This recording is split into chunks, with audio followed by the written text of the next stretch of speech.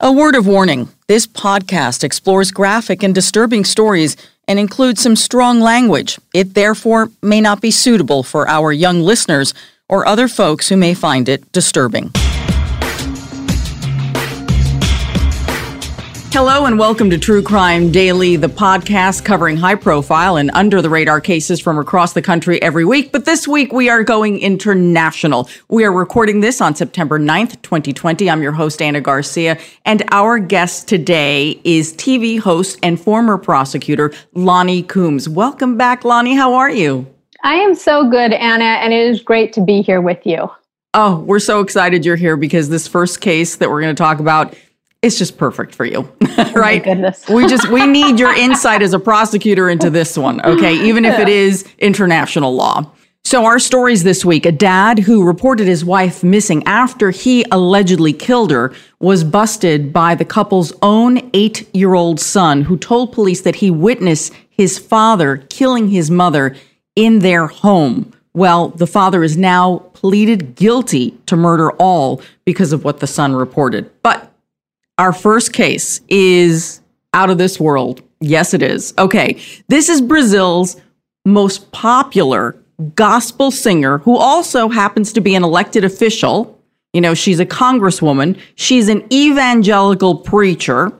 She is accused of masterminding her husband's murder. Now, he was equally popular. The two of them were like this power celebrity Christian couple, you know, you name it, right?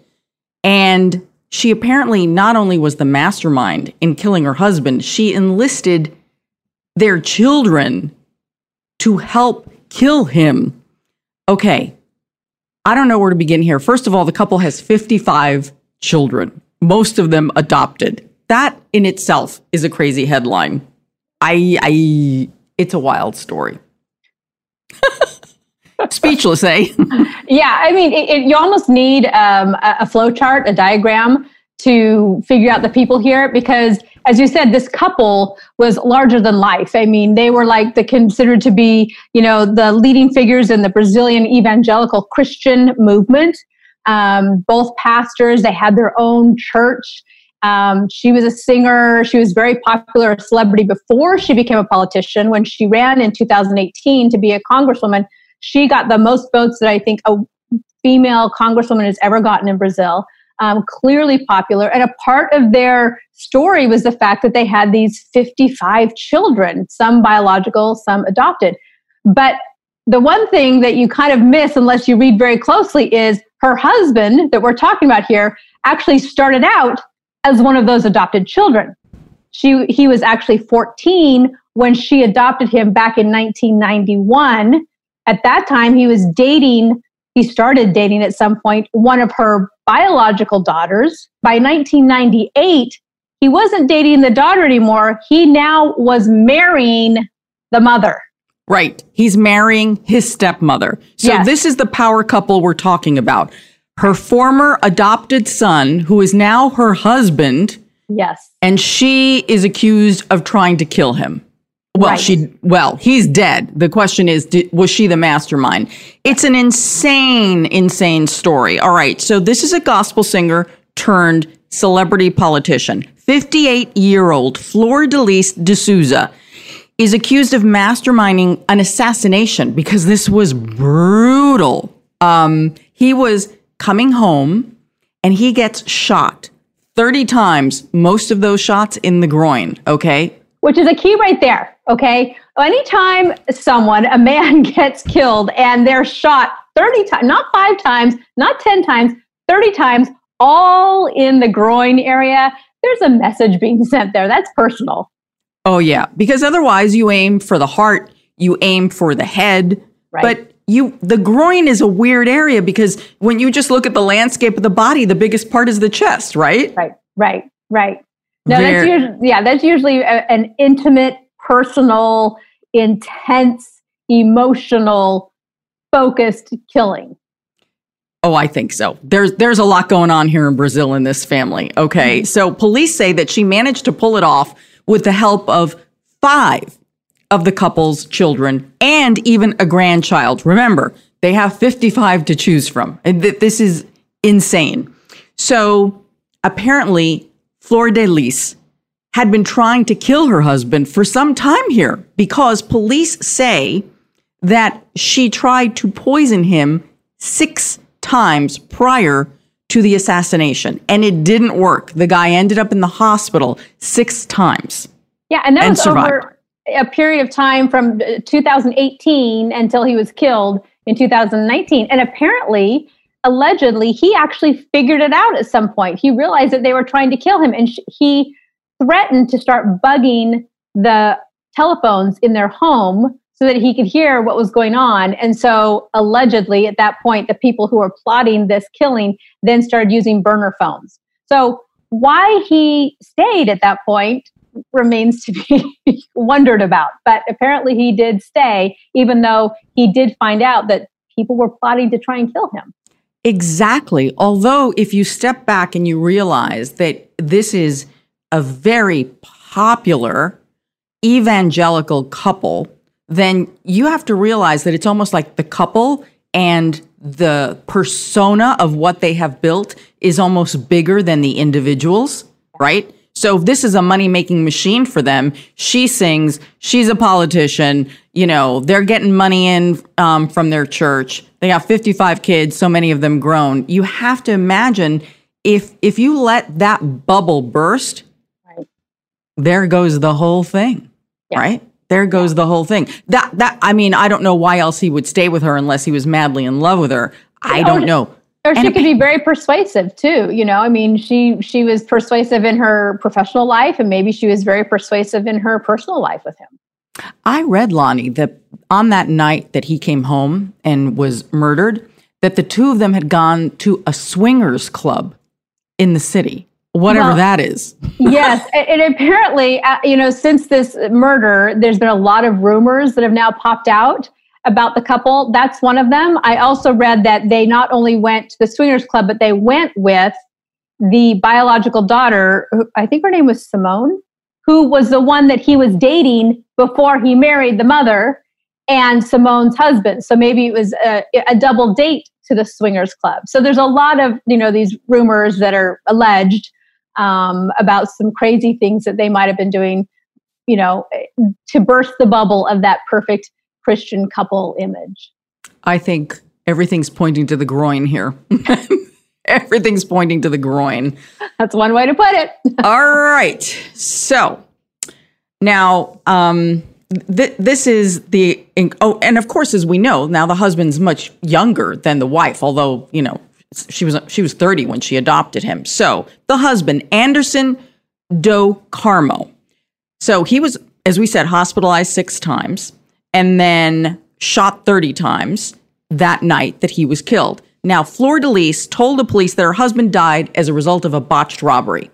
And as we all know, or hopefully we do, that Rio de Janeiro has a lot of crime. It's a dangerous place.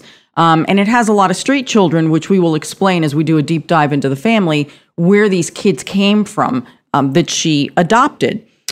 What's interesting is soon after the murder, apparently one of their children admitted to being part of this plot and then told police that it was another sibling who got the gun that was used to kill the stepfather or the adoptive father. It depends on who pulled the trigger.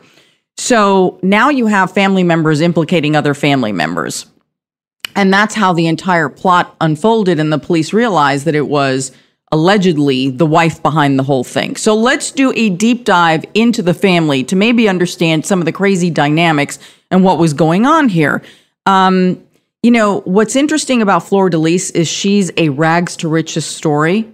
She is one of those people who was very, very poor and pulled herself together and became this inspirational woman, between her singing and her preaching, someone to look up to besides her celebrity. So people love those stories. People want to believe in those people, and they generally hold them a lot higher. But I always say the hypocrisy of this, right? Yeah, I mean, you worry when they get to be that big in that sphere that there could be hypocrisy behind it, especially when they're setting themselves to be this perfect couple. But she came from very authentic roots. She came from essentially nothing, and her mother was in the church, and she would accompany her mother as her mother would sing. And so she had the real gospel roots here from her family, and that's sort of where she grew up. And she was singing there, and got some fame there from her singing, and then became a minister, and just sort of worked her way up gradually to become this person that people were starting to hold up to as, look at this amazing woman. She had her own 3 biological children, then she adopted 5 children. So now she was the mother of 8 children while she was, keeping her career going and everything. So up to that point, I think people were really saying she's this, great example for all of us. She really was. And especially the fact that she was a congresswoman, because if you look at the culture in Brazil, women, are very much, maybe more than in other cultures, made into sex symbols and items. We talk about the Brazilian, but there are a lot of things that come out of Brazil where maybe women are not always at the.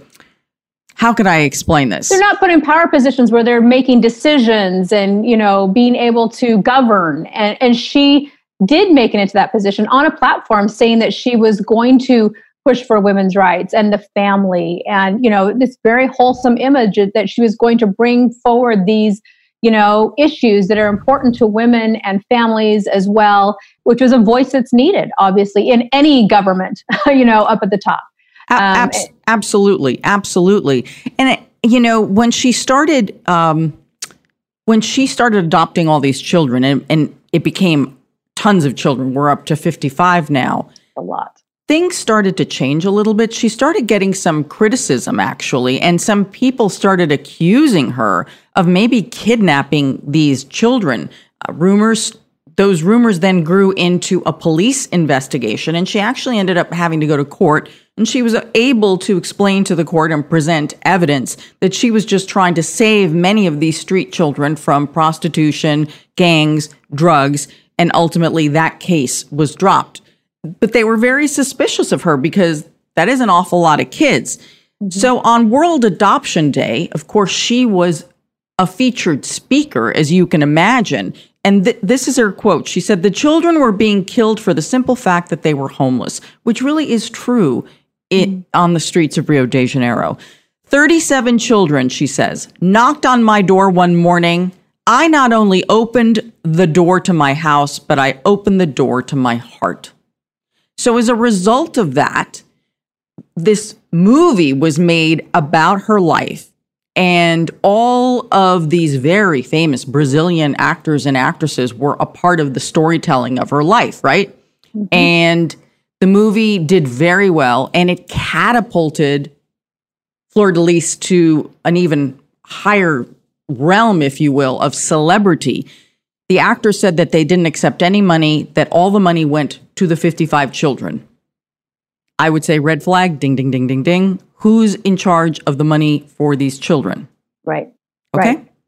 All of a sudden, those children become, a money source, which right then is so tempting to so many people that they capitalize on that and end up using the children.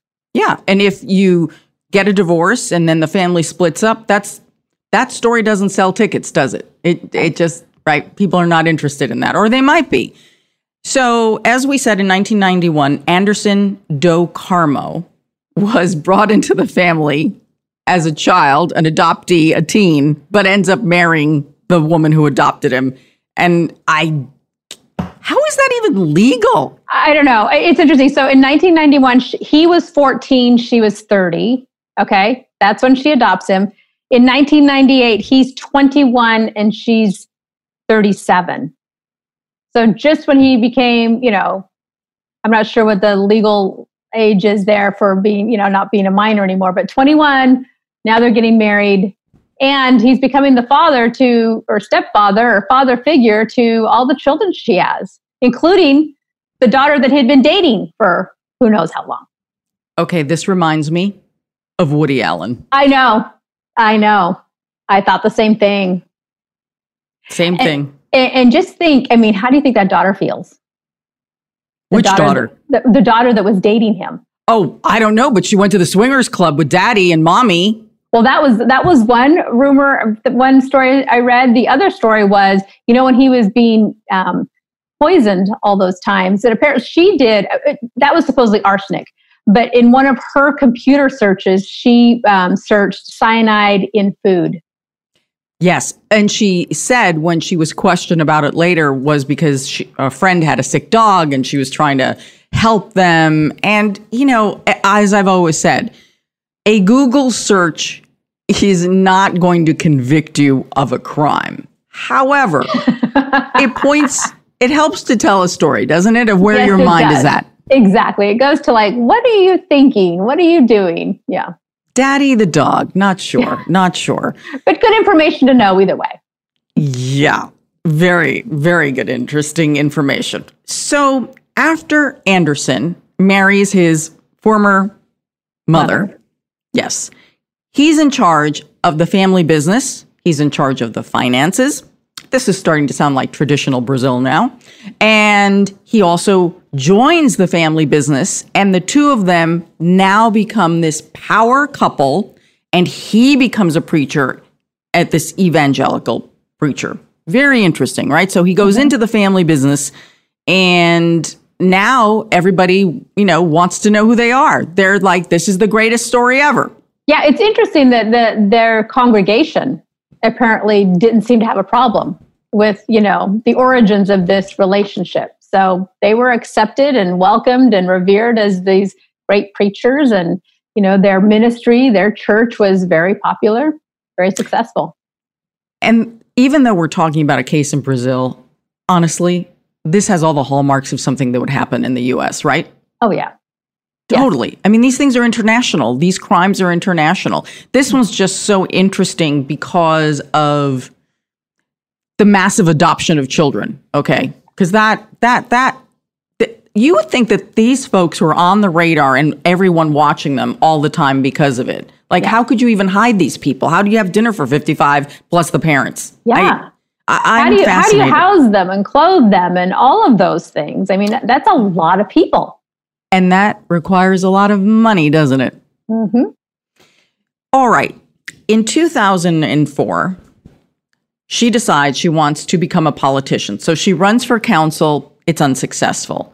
However, the movie then comes out and they're gaining a lot more traction. And in 2018, she's elected to Congress. So the family, something's going on while she's elected to Congress. Clearly something that the investigators believe that financially there was a lot of trouble. And they believe that there were a few things going on between the couple. One, that there was a power struggle over money and that there was an issue over money. There's speculation. There's speculation that perhaps divorce would have been an issue that would ruin the family business. There was also speculation that the power struggle was not just about money, but also about the children, because the husband, Anderson, felt that maybe she treated some of the children differently than she treated others. She apparently treated the children who were her biological children, who she adopted early on. Allegedly, she would treat them better. They would get better food. They'd get better beds and, just all of the things that you have around your home. They got the better pick of all of that. And as you can imagine, if you have all these other children, that is not a good environment to try and raise children, especially when they're so vulnerable and they've come from where they have. You don't want to do that. You don't want to favor the biological children over the adopted children. That's just a recipe for disaster. Yeah. It's very, very concerning to me about what was really going on in this house. So again, it comes down to power. It comes down to money. Isn't it always that? Yeah. And a lot of this goes back to their prestige that came and the money that came from their perfect image. Later on, allegedly, one of the, co-conspirators or children, I believe it was, said that she had talked about getting a divorce, but she said that would be ungodly. So yes. she couldn't divorce him because that would be ungodly. But if he could be done away with and you could blame it on, a robbery gone bad, then all her problems are solved, and she doesn't have to worry about the image being tainted. In fact, she becomes even more of this glorified victim, right? It might even work even to her favor to help keep that money-making image going on. She reportedly wrote in a message to one of the children, quote, "What am I supposed to do? I can't separate from him because that would scandalize the name of God." And of course, that's a translation, so if it doesn't sound exactly right to you, but think about it. She's more worried about how divorce is going to look than murder. Of course, she thinks she can pull off this plot, therefore it will look like a random violent crime. Exactly. And once again, it has nothing to do with the Christian values that she's, spouting out. It has everything to do with the image and maintaining that Christian image. So murder's okay as long as you can get away with it. But divorce, no. That would be considered ungodly. And we see this all the time with murder couples, with murder situations with couples. And I'm always astonished. And I feel like we replay the same conversation that you and I have. Isn't it so much easier just to divorce someone than to kill them? You would think so. And yet it's surprising how many partners actually think they can get away with it. Mentally, emotionally, physically, under the law, they think they're going to get away with it. It's just crazy how you can get in that mindset. I know. I've never been able to figure it out. But nonetheless, it continues. Now, investigators believe that up to 10 of her children may have been involved in this crime. Police served 9 arrest warrants and 14 search warrants in several cities, different apartments, because they're all, the family's all over the place. I don't know. And here's the next part of this incredible story. So the police have a case and they want to arrest her, but they can't because the law in Brazil says if you're a congressperson, you cannot be arrested. And I wonder if that is why she ran for Congress in the first place. Oh my goodness. Yes, because actually she was elected in 2018. That's when the poisoning started. Yep. It totally makes sense. And it puts a whole level of evil to this, if it's all true, because of course she hasn't, been proven guilty yet. But the fact that she would do this and use her children, knowing that her children are not protected. They don't get the immunity that she gets because she's a politician. She is going to be able to get away with this when they're being arrested. They're going to go to jail. They're going to be punished for this. Her children, her grandchild. But in Brazil, they have parliamentary immunity. Many countries do. We have it, but in Brazil, you are immune from anything, whether it's civil or criminal, whether it's while you're in your politician duties or not.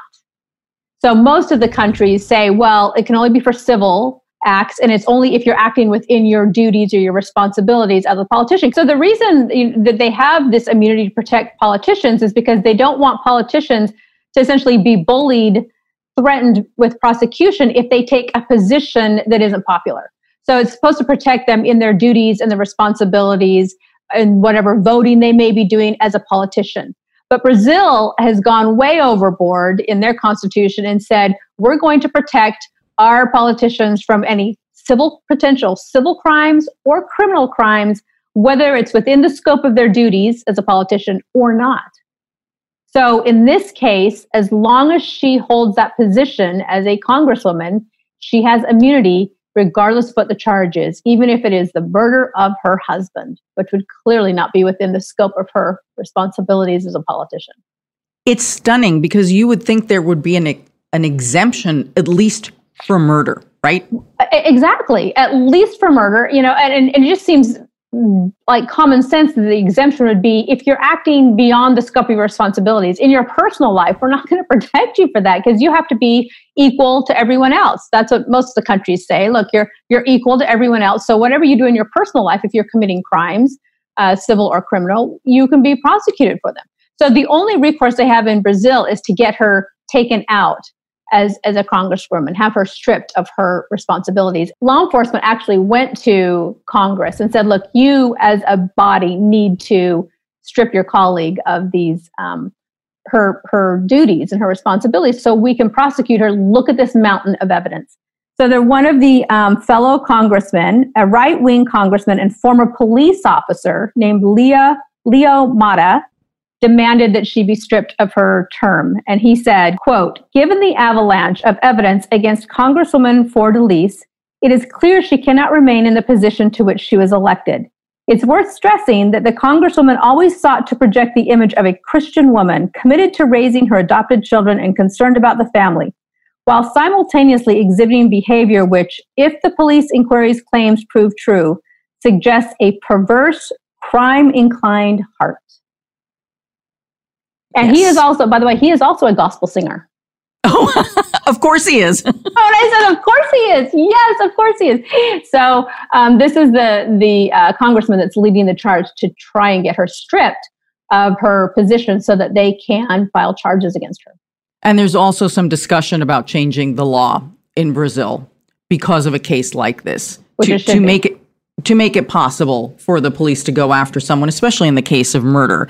Now, even though I guess you can say she can't be arrested, so she can't be charged, she is saying that she is innocent of all of this, and she's of course crying herself a long song out there, and she's going to have the ability to do that. And the question is, can she sway public opinion? I don't know. I don't think she can. She's trying to, though. Apparently, before all the arrests went down, she posted this loving Instagram picture of her and her husband riding on a camel, I think it was, and talking about how much she loved him and how she missed him and how she will love him forever. And so, she's working hard putting that image out there on social media. We'll see if what the public believes. We're going to follow this case because it's just so extraordinary. Now, before we move on to our next story, we have a word from our sponsor. Our second story brings us back to the United States, to New Albany, Indiana, where a man has been found guilty of murdering his wife after their 8-year-old son told a school counselor that he saw his father kill his mother in the basement of their home. However, this happened after the mother had already been reported missing. So 50-year-old Judson Hoover, so that would be the dad, has pleaded guilty to 1 count of murder. And this happened only 3 days after he was arrested for killing his wife, Rebecca Hoover, who was 38. He had this change of heart because his son outed him and was able to prove to the police that his story about what he saw actually lined up with the injuries that his mother sustained. So the little boy was not lying at all. And I say this over and over again, and I know we have a lot of famous cases where children have lied, but I do believe overall in things like this, children don't lie. When children cry out for help, I don't really believe that they're lying. Well, and I was thinking a lot about this young child, 8 years old in this case. The fact that he was able to overcome whatever fear and distrust he had with adults, which imagine living in this home, you would probably have a lot of that mistrust already with adults and fear because he actually watched his father brutally murder his mother right in front of him. And it wasn't the way it was done, couldn't have been very quick. It was just a very vicious, violent, bloody death. And there was a prior incident that we'll talk about as well that, he must have known about as well. And the fact that now he was with the murderer, living with his father, 8 years old, to have the courage to go to someone, go to the school teacher and say, this is what happened to my mother. This little boy is a true hero in my eyes, because I don't know that anything would have been done on this case if he had not come forward, because she had been reported missing by her mother. The police went out, looked around the house, didn't see her. And that was pretty much it for the next 3 or 4 weeks, about 3 weeks, until the little boy finally came forward and was able to tell the school teacher what happened. And then they started acting on it. But for those 3 weeks or so, it didn't look like any investigation was going on. The father was moving on. He filed for divorce. He got, custody of his children. And it seems like it could have been a long time, if ever, that anyone really figured out what had happened to this mother, if this little boy had not come forward. Can you imagine what was going through his brain, his mind? He's 8 years old. He's just witnessed his father kill his mother.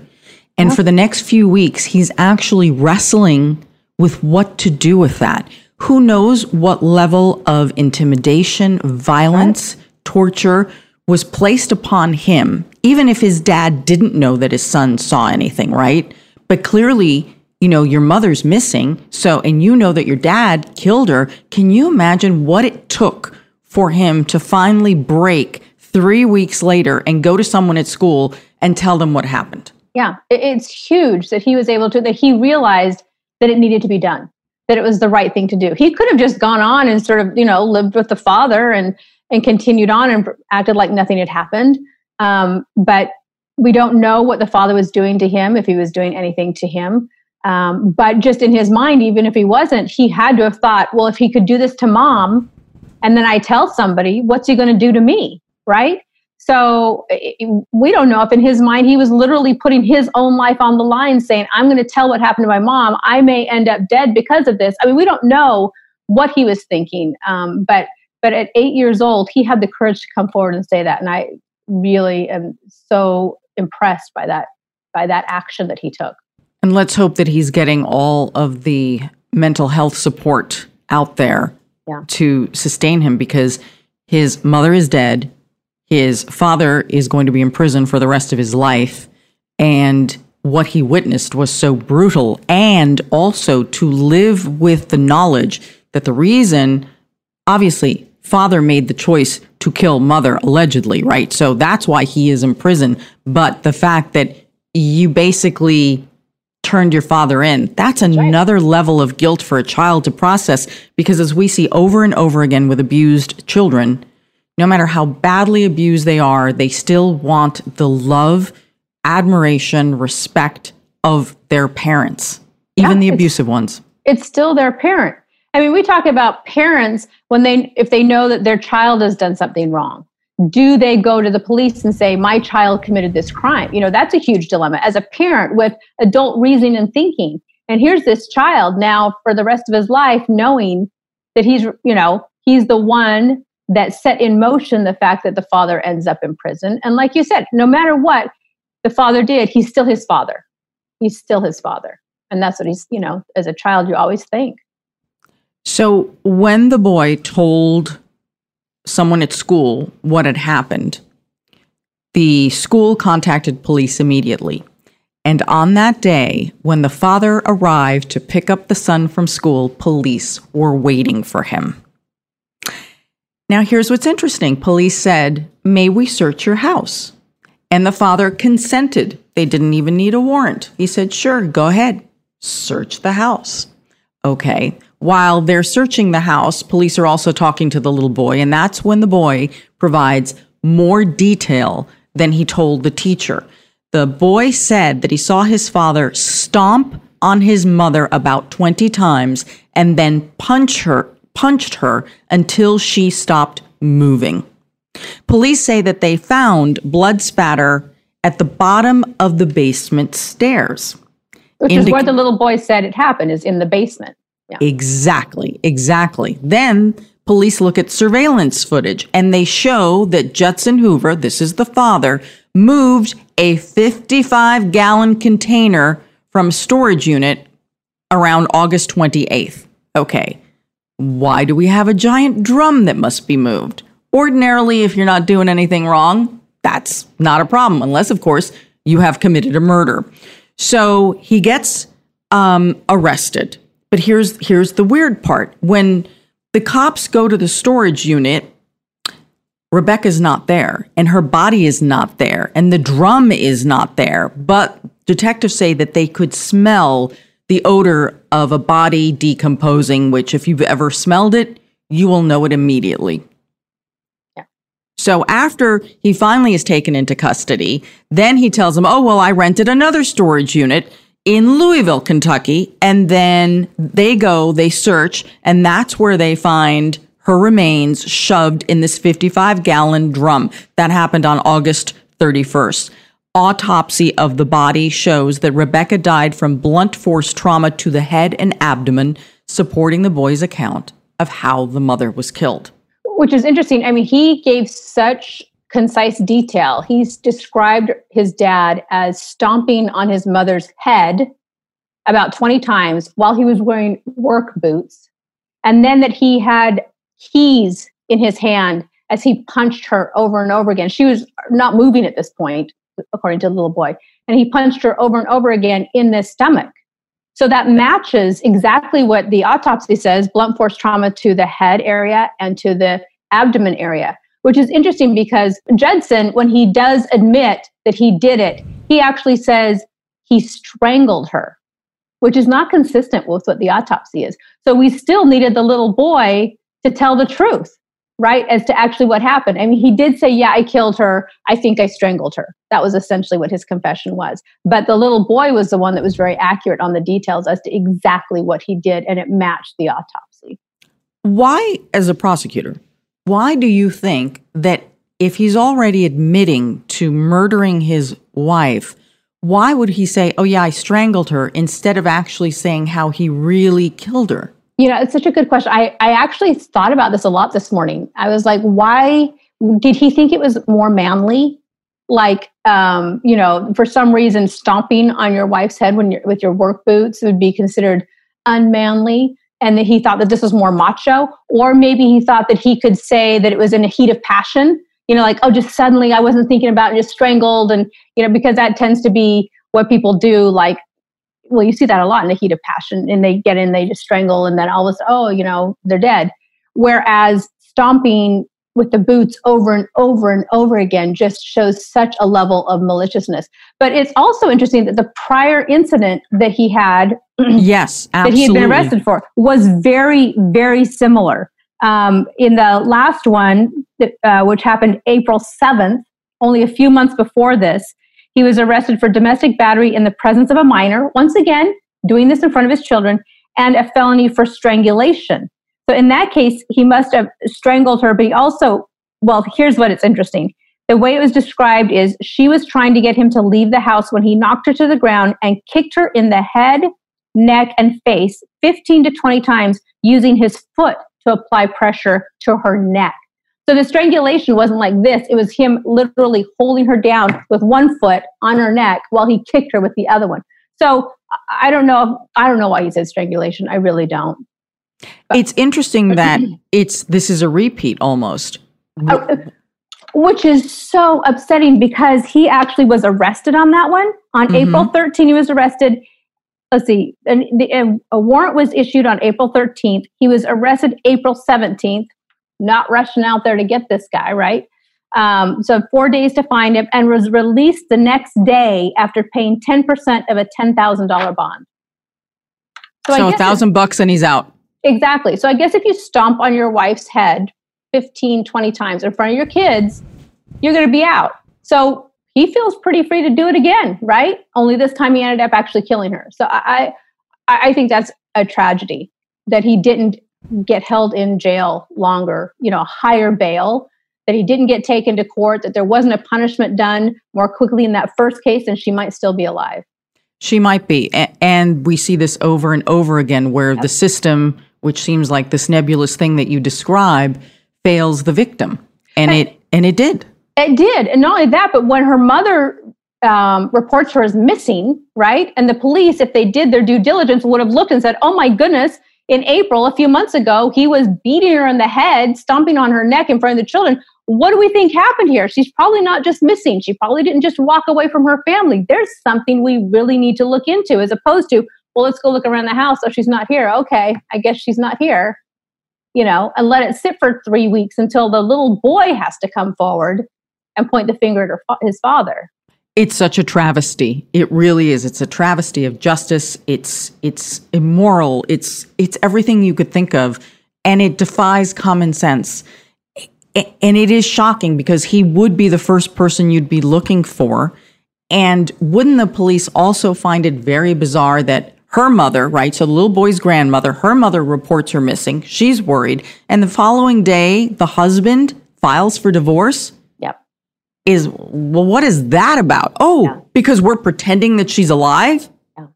Yeah. I'm left speechless with this one because it's so disturbing, and it didn't have to happen if the law had worked the way it should have and he wasn't allowed out and she had gotten some protective services. And maybe also at least they would have found her sooner, and that little boy wouldn't have been toiling for 3 weeks trying to figure out what is the right thing to do when you're only 8 years old and you're really not sure of what is right anymore. A friend of Rebecca's told Wave 3 News that this abuse had gone on for years, way before the domestic violence arrest in April. And the father said in court that the reason he accepted the guilty plea, meaning we're done here, he's done, right, he's going to be sentenced, that's the next thing, he's not contesting this. He said the reason he took the deal to plead guilty to murder was so his son wouldn't have to testify in court. Well, it's nice. What a great dad, huh? What a great dad. Yeah, he's thinking of him now. He didn't think of him when he killed the mother, but he's thinking of him now where he doesn't have to testify. Well, at least that's something. Not it is. Enough. Well, I think it'd be also incredibly embarrassing to him. It's more really about him not being embarrassed than about protecting his son from further trauma. Yeah. But I am glad that little boy doesn't have to do anything else. Agreed. Point the finger again. So the dad will be sentenced on October 2nd. Yeah, and he's looking at a max of 45 to 65 years in prison. So let's hope he gets it all. Deserves it. It is time for our comment section. These are the crime stories you all are talking about. An 85-year-old Tennessee man is accused of impersonating a deputy, trying to arrest a woman, and then pulling a gun in a store. Police arrested Manfred Filsinger after claiming that he was a sheriff's deputy. Of course, he couldn't have been thinking straight because he claimed this to the police themselves. Okay? So already we know this is not going to work out well for Manfred. A woman told police that she was approached by him, that he accused her of a burglary. He told her that he was with the Shelby County Sheriff's Office and that she was under arrest. And then he allegedly hit her with a black stick. He grabs her. And then she ran into a business where there were two employees and they tried to stop the man from entering the store. That's when he allegedly pulled out a handgun and he pointed it at them. He also flashed a badge as if that might change the scenario. Okay, so now they're really confused because the guy's got a badge, even though he's 85 years old. And you're like, what the heck's going on here? So the clerks in the store call the police anyway. Thank goodness that they did, because police got there and they're like, dude, you are not with the sheriff's department. We are taking you into custody. And he has now been charged by authentic, real deputies. He has been charged with aggravated assault, simple assault, and criminal impersonation. What the heck was going on here? Yeah. And it's funny because he's 85 years old. So that was probably a tip off that wasn't right. But it's also scary because this does happen, and look at the lengths he went. He was, had a badge, he had a gun, he had a stick. I mean, he had all the accoutrements that you have to get somewhere to look like a police officer. He was sort of acting that way with her. He came up with this ruse. Thank heavens there were people nearby that, didn't fall for it, that helped this woman out. But you hear over and over again these stories about people getting pulled over in their cars and they're not sure if it's really a police officer. And sometimes things happen because they're not police officers, because we all tend to very quickly acquiesce to, if we see a uniform, we're like, oh my goodness, we've got to be careful. We're going to try and do everything just right. And you don't even take the time to say, are they legitimate before, right, you start complying. And so, there's different things, like if you're being followed by a police car and you're not sure about it, they say drive to a police station. Right. Yeah, go somewhere where it's lit, where there's other people around. So it never hurts to be careful in those situations. Yes, but there was a lot. There must have been other things going on with this guy. Yeah. Definitely other things going on. So Tammy O writes, Grandpa gone wild. Debbie H, it's scary because people posing as officers is more common than we hear about. Exactly as you just said, Lonnie. Absolutely. Okay, our next case, a North Carolina cop is accused of stealing $5,000 in gym equipment from the YMCA. A North Carolina Highway Patrol officer is facing charges of stealing $5,000 worth of equipment from the Y, according to the arrest warrant. Jerome J.J. Letkavage, who's 44 years old, was arrested and charged with felony larceny. He allegedly took kettlebells, dumbbells, resistance bands, and all this stuff from the Warlick Y. And, the question is, why? Okay, he's a 22-year veteran of the agency. He's been put on administrative duty, and this pretty much is going to end your career. Yeah, I have so many questions. First of all, why steal it from the Y, the YMCA? Come on, it's hard enough for them to be able to have the resources. They're there for everybody. Second of all, $5,000 worth of, kettlebells. That's some very expensive kettlebells. Yes. If there were that many, he got to work out just carrying them all out to his car, wherever he was carrying them, because that would be a lot of weights. And resistance bands, they're not that expensive. So I don't know how they got up to the $5,000, but it is just sad, honestly. I will say, I always like to see my law enforcement officers in shape. All right. So I think it's good as a law enforcement officer to want to stay in shape. That's a good thing, but this is not the way to go about it. No, this is not. And Maganda M writes, gyms are closed. He needed. And Dragona S writes, if he didn't steal a treadmill, elliptical, and 2 stationary bikes, how is it $5,000? And that is an excellent question. Kettlebells are not that expensive. No. Certainly not resistance bands. Well, that is it for our program this week. Lonnie, thank you so much for joining us. It's always such a pleasure. So much fun to talk with you. Where can people find you if they want to follow you or get in touch with you? I'm on Instagram and Facebook and Twitter, but also be watching Oxygen, because I actually got some projects coming out. I got out this month to work on another project. It was wonderful to be out working, on location again, working on some cases. So be watching Oxygen. Excellent. Can't wait. You don't know when they're coming out yet? Probably in fall time. Well, yeah, soon. Soon. Excellent. It's okay. Fall. It's September already. I keep forgetting. It is indeed fall already. Great. Yeah. So just follow Lonnie on Instagram or Facebook, and then you'll know when the programs will be out. You can find me on all social media platforms at Anna G News, ANA. That's only one N. As you know, I read your comments. I respond to you. I respond on YouTube a lot. Oh, Lonnie, you'll get a kick out of this one. Someone actually responded to me on YouTube and said, oh, yeah, right. You're Anna Garcia actually responding. You work for her, right? You're just a PR person. If you're really Anna Garcia, then I'm going to admit to being a serial killer.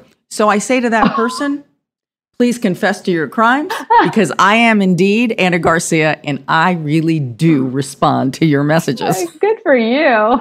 It's like, who would I hire to answer for me? Oh my gosh. Okay, so you can find us on Spotify, iTunes, Stitcher, Google Play, wherever you get your podcasts, and of course on YouTube.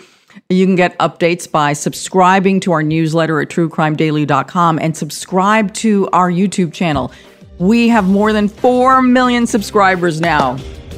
Thank you. Fantastic. Congratulations. Thank you. It is great. It's great because of great guests like you and our huge crime family, as I call them. So until next week, this is True Crime Daily, the podcast. I'm Anna Garcia, your host, and we remind you, don't do crime.